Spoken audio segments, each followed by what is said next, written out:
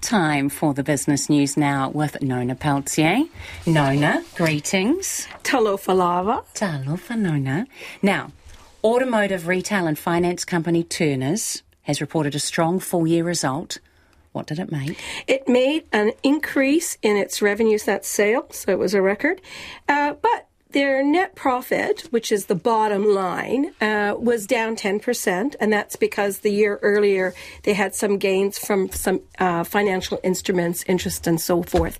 This time around, their profit, excluding that, is up 4%, so that's a pretty good result in a tough economic conditions that is facing the company.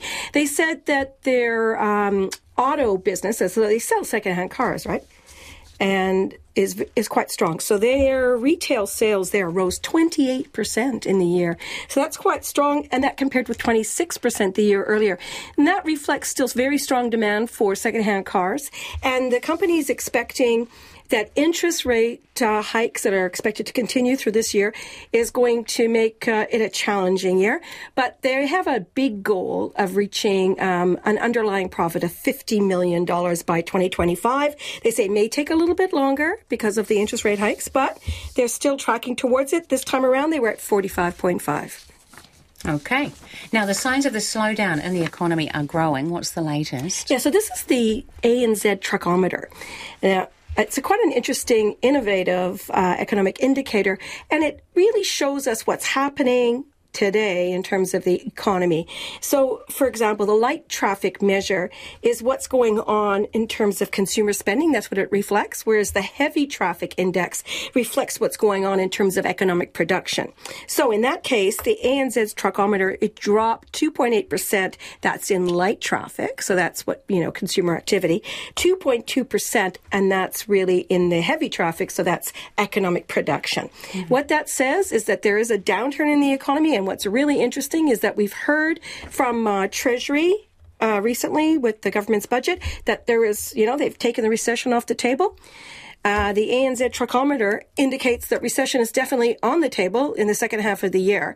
What's going to be really interesting is what happens tomorrow with the Reserve Bank on their monetary policy. They're going to come up with their OCR. There's some variation there on what people are expecting.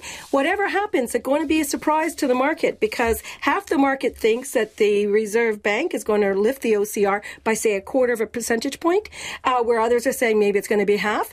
And, of course, there's others who say, well, there's going to be no recession, so why bother, right? So we'll find out tomorrow. And is that in the morning tomorrow? I can't think of what time it is. I think it's it is in the morning. Okay. So what we're left with here is the NZX Top 50 Index down 0.4%. That's a 49-point drop to 11,944. But that's really reflective of what's going on in Asia. And that's because so Asia's doing pretty good today. We're down, but we were up yesterday. So what's going to be interesting is where the U.S. is on their debt negotiations. That's the big thing that's hanging over the market. U.S. federal interest rates and so on. That's a big thing. So the fact that the Kiwi is steady at 62.8 U.S. cents, 94.5 Australian and 50.5 pence is a very good sign. Now, I'm not sure what time the OCR comes up tomorrow. As a matter of fact, I'm confused. I know, but I sowed a seed in your head. Go and find out. Well, I'm sure someone will tell us. They'll know. Because that wasn't in my notes. So that's all I can say to you. Always a pleasure. Always a pleasure, Nona. Always a pleasure. Thank you.